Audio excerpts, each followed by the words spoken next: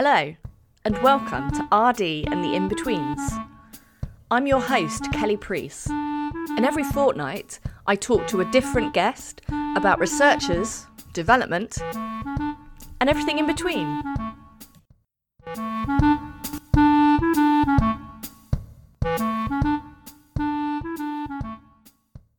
And welcome to the latest episode of RD and the In-Betweens.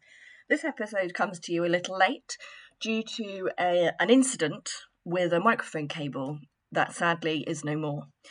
But I'm really delighted for the first time to bring you a guest host for RD and the In-Betweens. So this week, Dr. Edward Mills, who has been a frequent guest on the podcast, is taking over and bringing us an episode all about preparing for your Viva.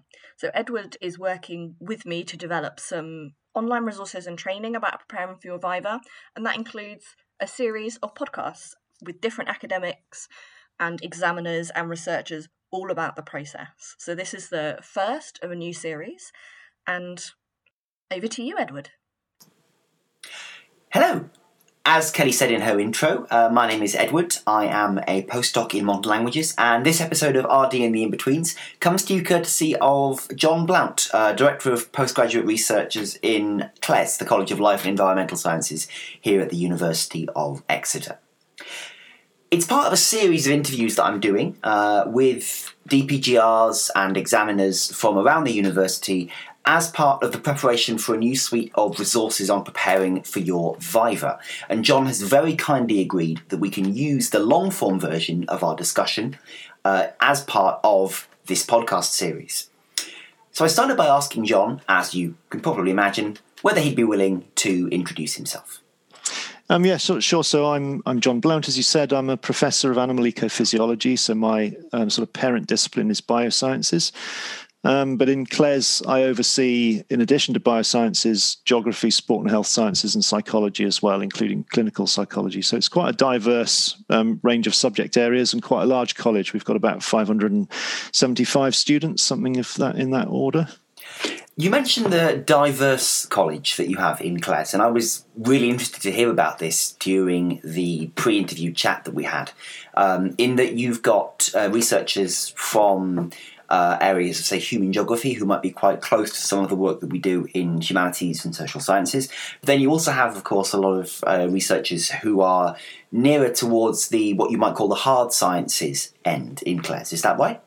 That's right. Yeah, I mean, most of the theses that are examined in this college would be, I guess, what you would call STEM related. But as you say, towards the sort of human geography end of the geography spectrum, we do see PhDs that can be examined, including elements of performing arts, for example. So, a very diverse range of presentations. Yes, and certainly we're hoping there'll be material in this discussion that will be useful to people in HASS, people in STEM, and everything in between. I was wondering if we could start just with me asking when you tend to advise PhD students to start thinking about the Viva as a moment in their course of study. I think this is a conversation that will naturally emerge in the final year, let's say. It should be around the time when you're getting deep into writing up and thinking about the kind of literature that you should be citing to properly represent the field of work that you're in. I mean, the choice of examiners will be strongly informed by the experience of your supervisory team. And I think it's important, it's usually the case that students are aware of who their examiners are going to be at some point during the latter months when they're finishing up the write-up stage, and it's useful at that stage to kind of know your audience, really, to think about who's going to be reading this and what literature are they going to be familiar with, making sure that you properly represent their own research, perhaps not just the broader field of literature that they will be most knowledgeable about. So as a sort of follow-up to that then, just to sort of try and demystify the process a bit, could I ask what you as an examiner will do when you're given a thesis or approached about it? Presumably you're approached by one of the supervisors first to ask if it's an area you'd be willing to examine in? Yeah, you're typically you'd be approached by the primary supervisor who would, would tell you roughly what the subject area is and how many chapters there are and roughly how long the thesis is and what kind of format it's in and so on. And then you decide, whether you're available and able to do it within the time scale that they will identify for you. They'll say to you, look, the candidate's looking to submit around so-and-so, and so we'd really like to have this done within 2 or 3 months of that date. Is that possible? And you agree or you decline, depending on what you've got on your plate at the time and so on. When the thesis arrives to you, it will, of course, come electronically, and it should also arrive as hard copy. If it doesn't, most examiners will request that because it's a lot easier to read a large document, as we all know, in hard copy than on screen.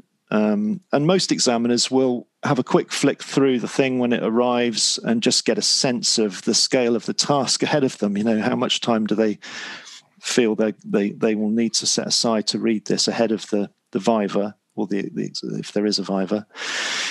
And then usually, what most people will do, because we've all got a lot of things going on, it will normally be put to the side until, a week or two before the date of the exam, or the deadline for the submission of the report, if there's not going to be a viva. And then they will intensively read it over a period of whatever's required, 2-3 days as required, and write their comments. I tend to go through the thesis and mark up the hard copy, and then after I've gone through each chapter, I'll then type up my notes and think about which bits of it are actually substantive and need to be discussed in a viva, or would need to be presented to the candidate as something they should respond to and could potentially require a revision, and so on. So in that sort of post-submission pre-viva period, how do you typically advise a candidate to prepare for the viva? Okay, so after you submit, obviously there's a great sense of elation that you've sort of crossed the line, and you tend to put the thing in the top drawer and forget about it for a few weeks, and that's absolutely the right thing to do. Just go away and forget about it and relax and do something else.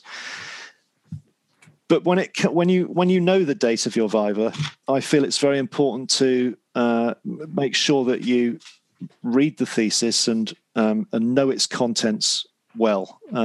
You can, to a greater or lesser extent, anticipate the kinds of questions they're going to ask about each chapter, and perhaps overall about how the thesis hangs together as a whole and what is its broader significance. So for each chapter, I would encourage candidates to just read it, not immediately before the viva. I'm not talking about the day before. I'm talking about maybe a week or two before. Read the chapter, make sure you can or are clear in your own mind what was the overall aim or question that we were setting out to address here. What were the major questions and hypotheses that we approached? What were the major findings? And how do these findings change the way we think about the original question that we set out to answer at the outset? You can if you can answer those sorts of questions in relation to each chapter, you're going to do absolutely fine, because you're almost certainly going to be asked to explain, what did you do? Why did you do it? What did you find out? You want to almost be able to explain the purpose or the outcome of each chapter as if you were writing a lay summary, or as if you were, explaining to a non-specialist in the kitchen at a party. What do you do? Why did you do that? Who cares? What did you find out? And in a conversational kind of way, you want to be able to give a fairly pithy answer to those sorts of questions, because you're almost certainly going to be asked. And that's it, really. I think preparation is the key. Think about potential weaknesses. It's not your role to hide any potential weaknesses that you're aware of. It's okay to be open and talk about them too. The examiner's main job is, as I said before, is to make sure that you wrote the thesis. So just make sure that you do remember its content. Don't put it to one side and then literally don't look at it again for 3 months and go into the room, because you're going to be asked detailed questions about its content. You mentioned this sort of writing of reports that takes place before the Viva. Could you say a bit more about that and about the role of the different examiners? Because, of course, there will be more than one, right? Yeah, there'll be an external examiner and one or more internal examiners. If, for example, a member of staff themselves went for a PhD, if they didn't have a PhD already, they might do a PhD as part of their work for Exeter. They would then require 2 internal examiners. But, there are sort of process-related things like that might determine how many people are in the room.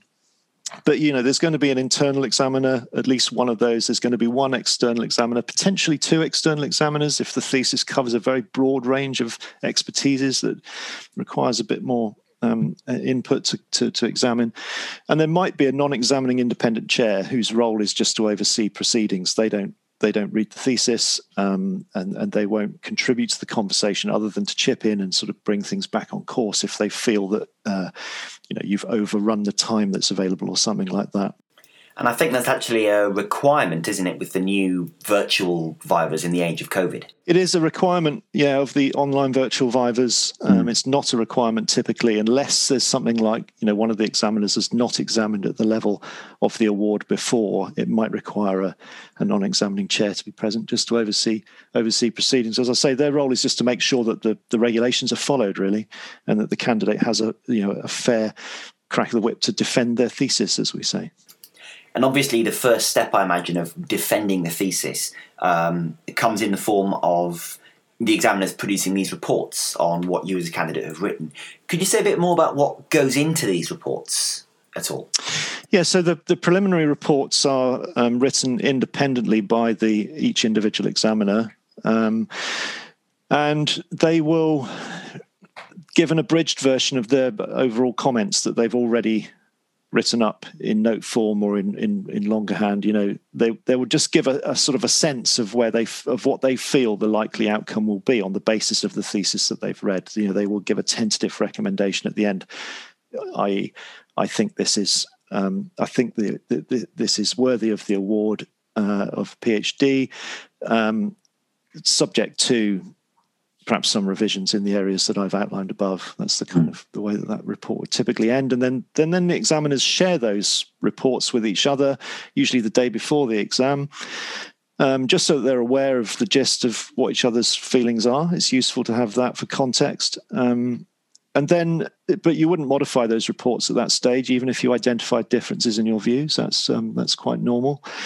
But then after the Viva has taken place, the examiners would then get together virtually, in the current circumstances, or physically they would get together in a room and they would draw up, a report, a joint report where they make their recommendation. This should be awarded, subject to revisions or whatever the recommendation is. They'll state what their recommendation is, and then if there are revisions required, they'll list them. That's the function of the final report. The period, of course, when the examiners are doing this before the Viva itself starts is one of high tension for the student, the candidate. I remember it myself very well. What advice do you tend to give to PGRs going into the Viva about nerves and how to handle them? I think the first thing to say is, try not to be nervous, because you know more about this thing than anyone else does, almost certainly. And the primary function of the examiners is just to make sure, to verify that you indeed wrote this thing yourself. This is an independent piece of research and you are the author. That's their primary function. So, and of course that is almost invariably going to be the case. So, you should go into this feeling like you're in control, to a greater or lesser extent, that you know more about this than anyone else. So you shouldn't, although it's almost impossible, of course, not to become anxious ahead of a major life event like this.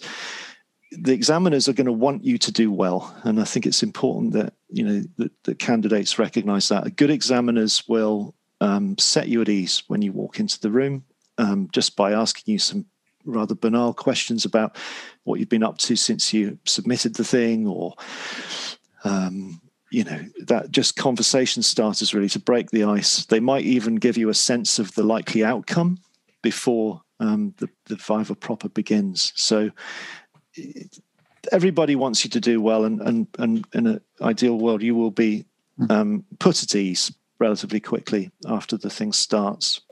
And that's something that's come up a lot, actually, in the discussions I've had with examiners and DPGRs across colleges, that examiners will often give an indication early on of the way the wind is blowing. Obviously, that might not always be the case, and you might not get this sort of early indication of whether you're going to pass with major corrections, minor corrections, no corrections, or so on. If you don't get that, is that necessarily a bad thing from the outset of a Viva? It's sometimes quite difficult to give a precise indication, because it may not be cut and dry whether they will want you to make revisions or not. You know, some of the items that some of the things they've itemized in their provisional list of corrections that they want to discuss with you will end up just being put to one side. Having had a discussion, the misunderstanding is cleared up, and it doesn't actually require a revision. So I think I wouldn't be at all concerned if you're not given an indication of the likely outcome. It's quite often difficult to be definitive before you've actually heard the candidate speak and response to the questions. So once we're into the meat of the Viva, if you like, past the sort of initial introductions, those early questions, is there anything that you as an examiner like to see that gives you confidence in the candidate that you're examining, confidence that the candidate knows what they're doing, knows what they're talking about? I mean, you're as an examiner, you're looking for a thesis that's well presented and has been proofread. It makes the task of examining so much more enjoyable if you feel that the candidate has taken care over the presentation and the proofreading. There's really no excuse for it to be littered with typos, and it sets the tone in the wrong direction from the outset, because you're creating a great deal more work for the examiners if you haven't had time or bothered to do that work yourself. Similarly, you want to see a good, you want it to be easy to navigate. So you want to see a good content section, so you can find all the different bits easily and cross-reference things when you need to. You want to make sure that the literature is appropriately cited. We've touched on that already. And the other thing, I suppose, to say here is, I think it's important to make sure that you deal with all the revisions that you're given at the end of it. That the final report that you receive at the end of a Viva will potentially have a list of things that the examiners want you to correct or amend. And occasionally candidates don't agree with all of those things, and they might then choose to sort of argue the point. And I would strongly advise against that, because it just doesn't end well for the candidate, because it draws out the process, and basically the examiners are highly unlikely to back down on an amendment that they've asked for. So that's a really interesting point.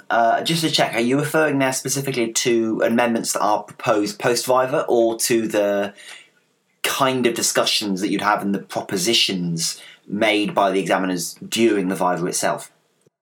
No. So during the discussion, I mean, it's absolutely fine to sort of argue the point, and well, perhaps not argue, but to have a robust discussion about something. If the examiners ask you to change the way some piece of statistical analysis is done or something, and you don't agree, then it's absolutely your prerogative to point out why you feel that they're wrong. And they may well be wrong. I mean, that could be an example of a potential amendment that they then just scrub out off their list because they realise that they misunderstood or something. But at the end of the process, if there are amendments or corrections requested, it will come in the form of a list. And, you've basically just got to do what you've been asked to do at that stage. There's no point arguing. Candidates occasionally will feel that they want to do that, but it's a pointless exercise, would be my advice. Yeah, thanks for clarifying that, actually. I think that resonates with a lot of what people have heard in HASS subjects as well, about the need to engage in this robust discussion during the Viva itself. On that topic, actually, of a sort of robust discussion, how do you tend to encourage candidates to reach that stage? One thing that I've heard before from a lot of people is the value of not getting too defensive in the Viva. Yes, I think you've got to recognise that exams will vary, and examiners are just human beings, right? So they will have different demeanors and ways of approaching things and different manners of asking questions. But as a candidate, whatever you're presented with, you've just got to stay cool and listen to the question carefully. And above all, don't argue. Just take your time, listen to it. If ask for a clarification if you don't understand the question properly. Once you do understand what they're getting at, whatever it is, just give a calm answer is the best advice, really. There's absolutely no point folding your arms and arguing. So when you say don't argue, it sounds like a kind of a demeanour thing almost. Don't snap back. Just keep your cool, if that makes sense. Very often in STEM subject areas that there will be multiple ways of doing something, and the examiners may have their own particular preference of how something should be done, and they may say to you, "I think you should do it like this," and it's absolutely fine to try to reason with them as to why you feel the way you've done it is an alternative or adequate approach too. And a good board of examiners will accept that. They'd listen to you and accept that, and actually that will sort of bolster their confidence that you are in command of this. And as I said, it is your PhD, and you know more about this than anyone else. And in many cases, examiners will simply say that's absolutely fine and drop the point. You will occasionally get situations where an examiner is absolutely adamant that they want something done in a particular way, and you very strongly disagree, and that's the sort of bit where the internal examiner's role really comes to the fore there, because they ought to be experienced enough to recognize a point when we've exhausted this, now let's move on, and they will potentially intervene and say, I think we've covered this now and we'll move on to the end. And then when you see the report at the end, you'll find out what their decision has been as to what they want you to do. But that's the point at which there's no point arguing. Just jumping back slightly, if that's okay. One thing that you mentioned earlier was the importance of signposting and there being a clear structure throughout the thesis. And another thing that came out of our discussion before I hit the big red record button was this notion of the results chapter, which sounded in some respects like quite a specific STEM thing. For listeners who are in maybe HASS subjects, would you be able to say a little bit more about what you mean by that and how that might apply more generally, this notion of a results chapter? So the typical structure of a PhD thesis in STEM would be an introductory chapter, which might be a sort of a literature review type chapter that sets the research questions in the context of the existing literature and identifies the gaps in knowledge that you're going to address. That may or may not be a publishable unit, if you like, in its own right. It might end up being a review article in the STEM literature, or it might just serve the purpose of being part of the thesis that sort of bookends the results chapters, which are in the middle. So after your general introduction, you would typically then have a series of what we call results chapters. So each of those will have its own introduction, methods, results, discussion, reference list, and so on. They may or may not have been submitted for publication as individual publishable units at the point by which you have the viva. If they have been published, it's very often the case that you'll just have an interesting chat about the contents of it and what we've found out about it. What was the main question? How did you address it? What were the main findings? How does this change the way we view the world? But they won't nitpick about details of why did you do your analysis in this way, and did you think about doing it in a different way, because it's already been subject to peer review and it's published. What's the point of changing a part of a thesis that's already in the public domain as a published article? So most examiners won't ask you to revise published chapters. It can happen, but it's relatively unusual. They're more likely to spend more time talking about the aspects of the thesis which are potentially publishable, i.e. the results chapters, but which have not yet been submitted for peer review. So they'll be doing the job of external peer reviewers at that stage. And actually that conversation that happens in the viva is really, really helpful for you for when you come to write those papers up for publication and submit them, because hopefully with all of that expert opinion you've already had about this piece of work, you'll have covered many of the issues that other reviewers might have picked up. And how helpful is it, at least in STEM specifically, to compartmentalise in this way? I mean, I'm assuming most reviewers will take it in a relatively chapter-by-chapter-like fashion? They will actually in this subject area. Yeah, it's actually, so the most common format for these conversations will be to let's start with chapter 1 and then 2 and 3 and so on. You can approach it as an examiner. Well, it's entirely up to you how you approach it. But with the agreement of all the examiners, you could go at it in a very much wider way and just start with the really broad questions about what have we learned? How do the findings of your thesis change the way we think about the original questions you set out, and then just sort of pick up on individual bits of it as you sort of navigate through that conversation. And that might be the more appropriate way to do it if, for example, as exceptionally, to be fair, but if, for example, the candidate had already published all of their results chapters in the peer-reviewed scientific literature, then it might be appropriate to have a slightly different style of conversation in the Viva where you just go at it from a much broader perspective. I was going to ask, actually, on that subject, would you recommend, therefore, at least in STEM subjects, that candidates try and sort of publish as much as possible prior to their PhD, just to give themselves that insurance? I wouldn't say recommend, because it's so project specific.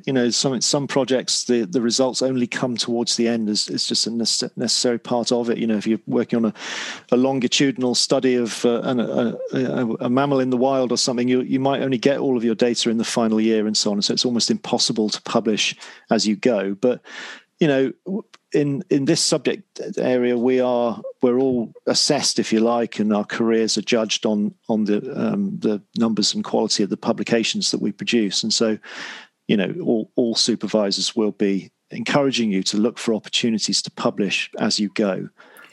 Based on that, then, would publication make you untouchable in a Viva on a given chapter, or is that, as I suspect, something of an oversimplification?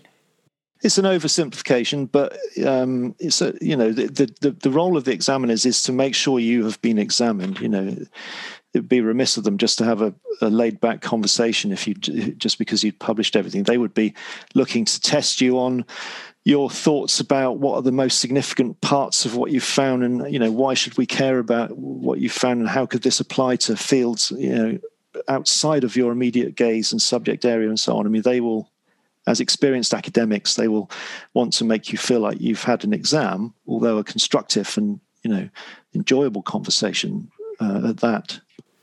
Just for the final part of our conversation, I was wondering if we could look a little bit more at some of the outcomes. We've briefly touched on these already, but just to begin with the basic points, am I right in thinking that the standard outcomes of pass with no corrections, with minor corrections, major corrections, that sort of range of outcomes, and there are, of course, other ones alongside that, are broadly consistent in STEM subjects as well as in HASS ones? The potential outcomes are the same, and at the end of the Viva, the examiners will send you out of the room, physically or figuratively speaking, if it's a virtual Viva, and they'll have a conversation about what their recommendation is going to be. Then they'll call you back in and they'll tell you verbally what the recommendation is. Of course, if it's no corrections, it's just a case of, slapping each other on the back and wishing you well. If it's if the recommendation is for major or minor corrections, then they'll explain to you why they feel that's justified and what you're required to do for the award. And then you will be sent the written up report once they've conferred and actually got it down in writing. You'll be sent that within a few days usually, and you'll be given a period of time in which you need to turn it around and resubmit it. And then once the revisions are received back at the university administrative hub, they will be sent to the internal examiner, whose role is just to go through and check that you've done all that you were asked to do. And if there's any uncertainty in their mind about that, they will confer with the external examiner. But in most cases, the external examiner isn't consulted at that point. And is it the case in sciences, as it is in HASS subjects, that you're not allowed to contact your examiners for further feedback? No, it's really important that you don't contact the examiners. It compromises their position they won't welcome the approach, and it contravenes our rules and regs, so it potentially would render the examination invalid, and you'd have to do it again. There is, though, the option of going through your supervisor, but that can only happen once, as I understand it. Yeah, I don't know about the frequency, whether once or whatever, but it's not generally considered to be a good idea for anyone to confer with the examiners, would be my advice. You can go back to the internal examiner. That would be the supervisor could approach the internal examiner and ask for a clarification about the wording of something. That would be okay. Yeah, I think that would be fine once. And what does the distribution curve, if that's the right term, look like? What percentage of candidates will get no, minor, major corrections and so on? In our college, minor corrections is the most common outcome. Something like 80% of submitted theses will get minor corrections. No corrections, about 10%, and major corrections or other potential outcomes like a fail or a award of a lower degree, an MPhil or that sort of thing, that would be in the single figures. And how do people tend to react to all of the different outcomes that they might achieve? I went into my vibe, I remember, hoping for minor corrections. Is that sort of the right attitude to take, would you say? I think so. I mean, if you've prepared the thesis, or if you've had it read by your supervisors and you've gone through rounds of revision and so on, as should be the case, then everyone should feel reasonably confident at the point at which it's submitted that this is going to get a pass with no major difficulties. That's why major corrections or a fail or a award of a lower degree is a relatively rare outcome. Yes. Could I ask first what constitutes minor corrections as opposed to, say, no corrections? Yeah, so minor corrections is typically it could just be a list of typos, or very minor things like, I think you should reference this additional area of literature which you haven't mentioned. If that list of very minor issues becomes very long and pervasive throughout the thesis, then potentially that it could in itself swing it towards major corrections, because it would require longer than just 2 months to fix, sort of thing. It's like it needs a wholesale rewriting. That could potentially constitute major corrections. The more common justification for the request of major corrections is if there are aspects of the analysis, i.e. the data analysis in STEM, that require doing again, and that could potentially alter the interpretation because the results are not known, because the analysis hasn't been revised. And might that require more data gathering, or would it be a question for major corrections of reinterpreting the data that you already have? If it required more data to be collected, that would almost invariably constitute a recommendation of major corrections, because you can't predict what the outcome of that would be. That would, in fact, probably be the sort of thesis that might be failed, and would be, you're asking a student to do more work, substantially more work, and then try again. That would be major corrections. But it's typically examiners might not like the way that the statistical modelling has been done, and they feel there's a reasonable chance that it could render a result that you think is statistically significant being non-significant. Or it could be that they think there's more to this story and your analysis hasn't done it justice, and you should do it in a different way. And that almost by definition is going to result in a recommendation of major corrections. Presumably the simple fact of there being more that can be done in a given area would not be enough to constitute corrections, though it's more to do with your individual project, right? Yes, absolutely. More to be done to properly interpret the outcomes of the results of the questions that you've posed and the results from your studies. It's nothing to do with the fact that you may not have covered all the different things you might have done. That's not their role. That's not their role to assess, of course. And how do candidates usually respond if they come out of a viva with major corrections as opposed to, say, minor corrections? It's usually apparent by the end of the discussion that if a thesis is going to get a recommendation of major corrections, I think the candidate would come out of the viva pretty much expecting that outcome. It wouldn't typically be a surprise. They'd be told at the end, we're recommending major corrections for the following reasons. But I think because of the nature of the conversation that they've had for the last whatever it is, 2.5 to 4 hours, then they would have a rough idea of what way the wind is blowing by the end of it. And how do people tend to respond to that? Is it sort of disappointment, acceptance, somewhere in between? No, I think in acceptance. I mean, most of us, some people will submit a thesis where they know there are issues. They expect there to be conversation about one or two aspects, so they'll already have an inkling that they're going to be asked to do revisions. It's just a question of how much they're asked to do, and I don't think it's not usually a surprise. Some people will hand in a thesis, wishing they'd had an additional 2 weeks to polish all the little bits which that they could otherwise have done, and so they'll be expecting some revisions. But it's just down to the judgment of the examiners really to decide whether they want revisions and whether it's major or minor. There are a couple of other points I'd make. One is that if a recommendation of no corrections doesn't mean that the thesis is absolutely polished and there are no typos in it. It's at the discretion of the examiners to make a recommendation of no corrections if they feel that clearly it's really top-notch work. They don't want to burden you with going through and fixing the fact that you missed a full stop on page 116. That's the sort of thing. So recommendation no correction doesn't mean there's absolutely nothing wrong. It just means they've taken the view that you've done far and away enough for the award. So just to conclude, could I ask what your advice would be to somebody who comes out of a Viva specifically with major corrections, whether they expected it or otherwise? Well, take a minute to digest what's being asked of you and the scale of the task of what you need to do, and then confer with your supervisory team and come up with a plan about how you're going to tackle this and the timeline of when you're going to achieve this and so on. I think it's worth reflecting on the fact that a recommendation of major corrections or minor corrections or whatever the recommendation is, it is down to the examiners in their judgment to come up with this view, but that decision is also checked by two other senior experienced academics.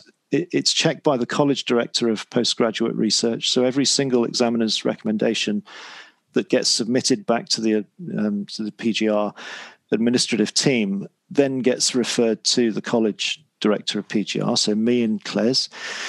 And I go through and I'm specifically looking to see whether I feel the list of recommendations that they've come up with, the list of revisions or amendments that the examiners are requesting justifies the recommendation that I'm looking for correspondence between the recommendation of major, minor, no corrections and so on, and the revisions they're being asked for. And I will sometimes challenge the examiners on that, and occasionally I'll overturn it, but it's usually the case that I agree with their recommendation.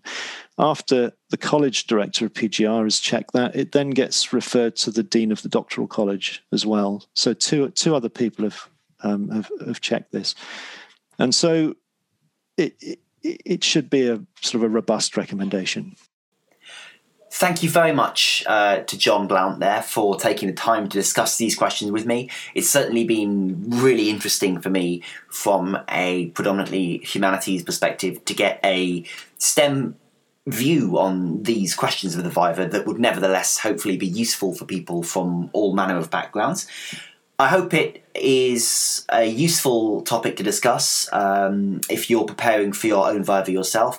And I also hope that this interview that we had has done double duty effectively as an episode of RD and the In-Betweens. Thank you very much to John again, and thanks for joining me. And that's it for this episode. Don't forget to like, rate and subscribe, and join me next time where I'll be talking to somebody else about researchers, development, and everything in between.